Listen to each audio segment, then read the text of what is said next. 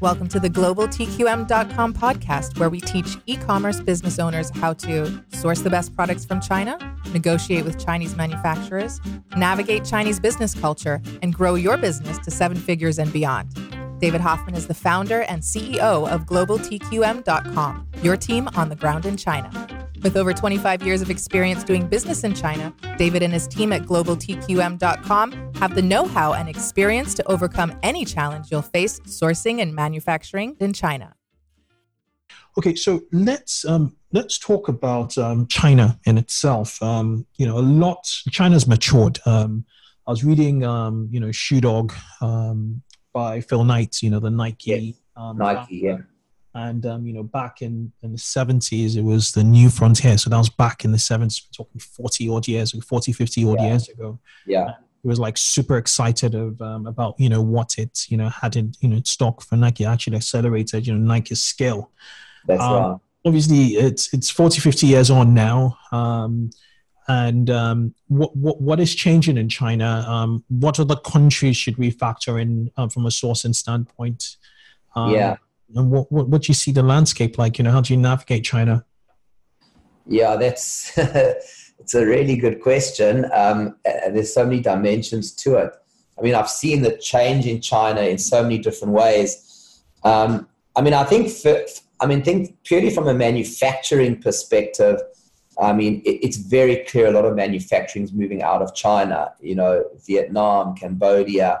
I even know a really large clothing brand that's now manufacturing in Ethiopia at a much lower cost. And, those guys were actually telling me the story of how much management they've got there to manage the quality and train the people. He's questioning whether it's more cost effective, but obviously on the long run it is. I don't think China's, looking to be a low cost manufacturing country anymore. I think China's moving more into the AI side of the world. I mean, we're dealing with factories now that are going into chip design, into software design. They're actually mirroring a lot of the US in all those aspects and starting to get their own proprietary technologies. And the big manufacturers in China are servicing the Chinese domestic market, which is a huge market for them. So I think, I don't believe China's trying to compete at their low-cost manufacturing anymore. I think they're progressing.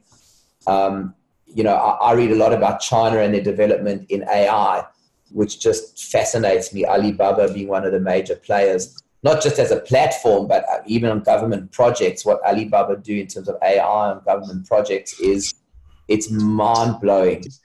So in China, I got a notification from one of these newsletters I'm subscribed to.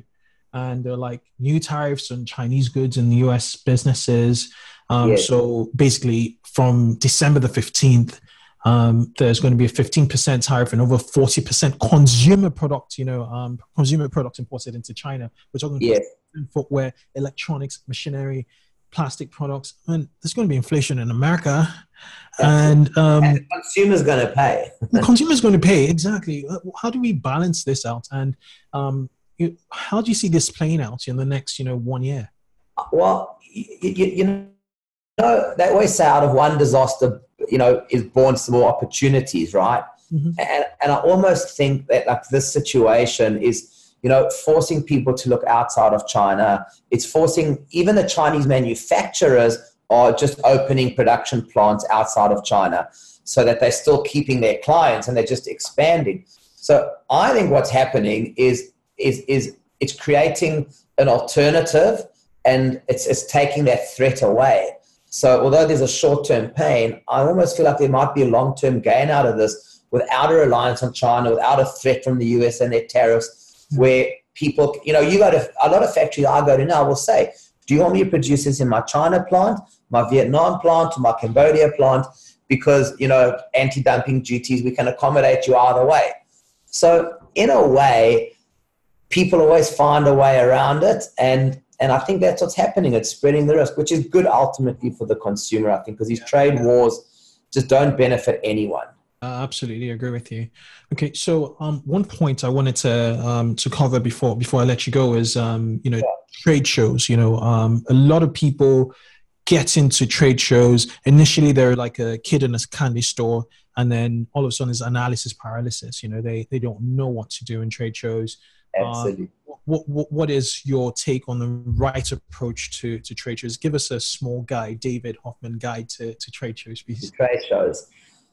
First, that's a good question. You got a lot of good questions. What can I say, Kunle? Firstly, I think focus at a trade show is critical, because it is. I mean, even me, I'm still a kid in a candy store when I go to trade shows. But, you know, the beauty of seeing things and seeing a variety of things, creativity comes from the strangest places. And I think you can get so many great ideas.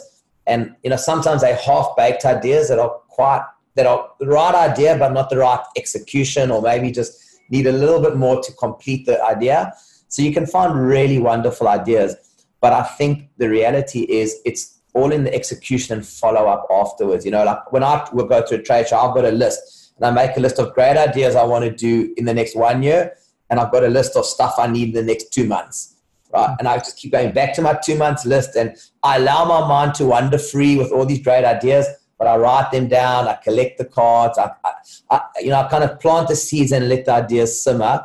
And I actually genuinely look at those ideas quite regularly.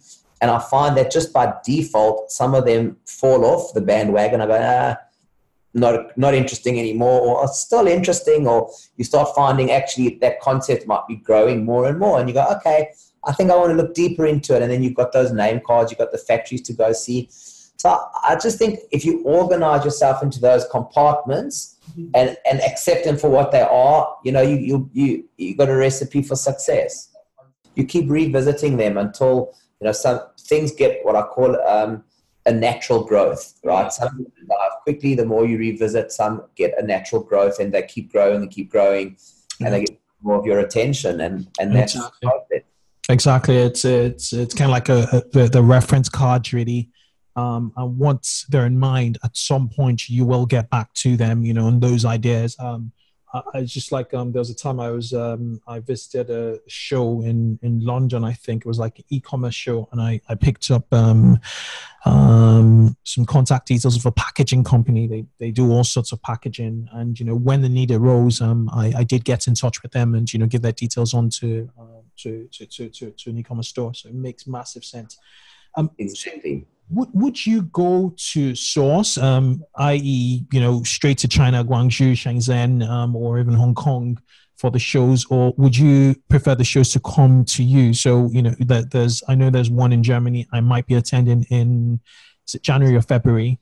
Yes.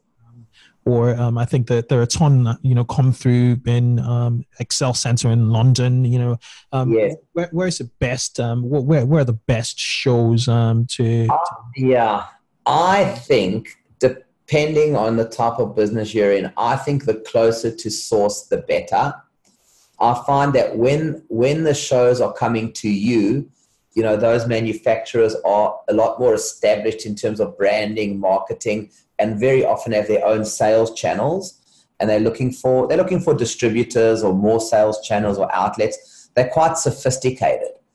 I'm generally, you know, looking for the less sophisticated guys that don't have their sales channels but are good manufacturers that can make our products and our designs. Otherwise, not a lot of guys need you.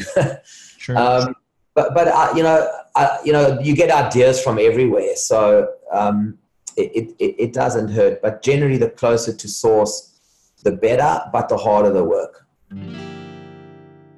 Don't forget that if you want to talk to us and actually speak to us in person, we got a link in the show notes where you can go to our calendar, schedule a free session. There's no cost at all for that. And it's we talk about your situation, what help you need on the ground in China, and see if any of our services are a good fit for you. And we just love talking to people, so please feel free to do that, no matter what stage you're at on a sourcing journey. The link is in our show notes, and you can also go to our website, globaltqm.com, and just click the schedule a call button. The more we speak to, the happier we are. Thank you for listening to the globaltqm.com podcast. So you don't miss a single episode, remember to subscribe to our show on iTunes. We'd also be very grateful if you'd leave us an honest rating and review. And don't forget to download your free gift, our ebook on China sourcing for startups at globaltqm.com/gift.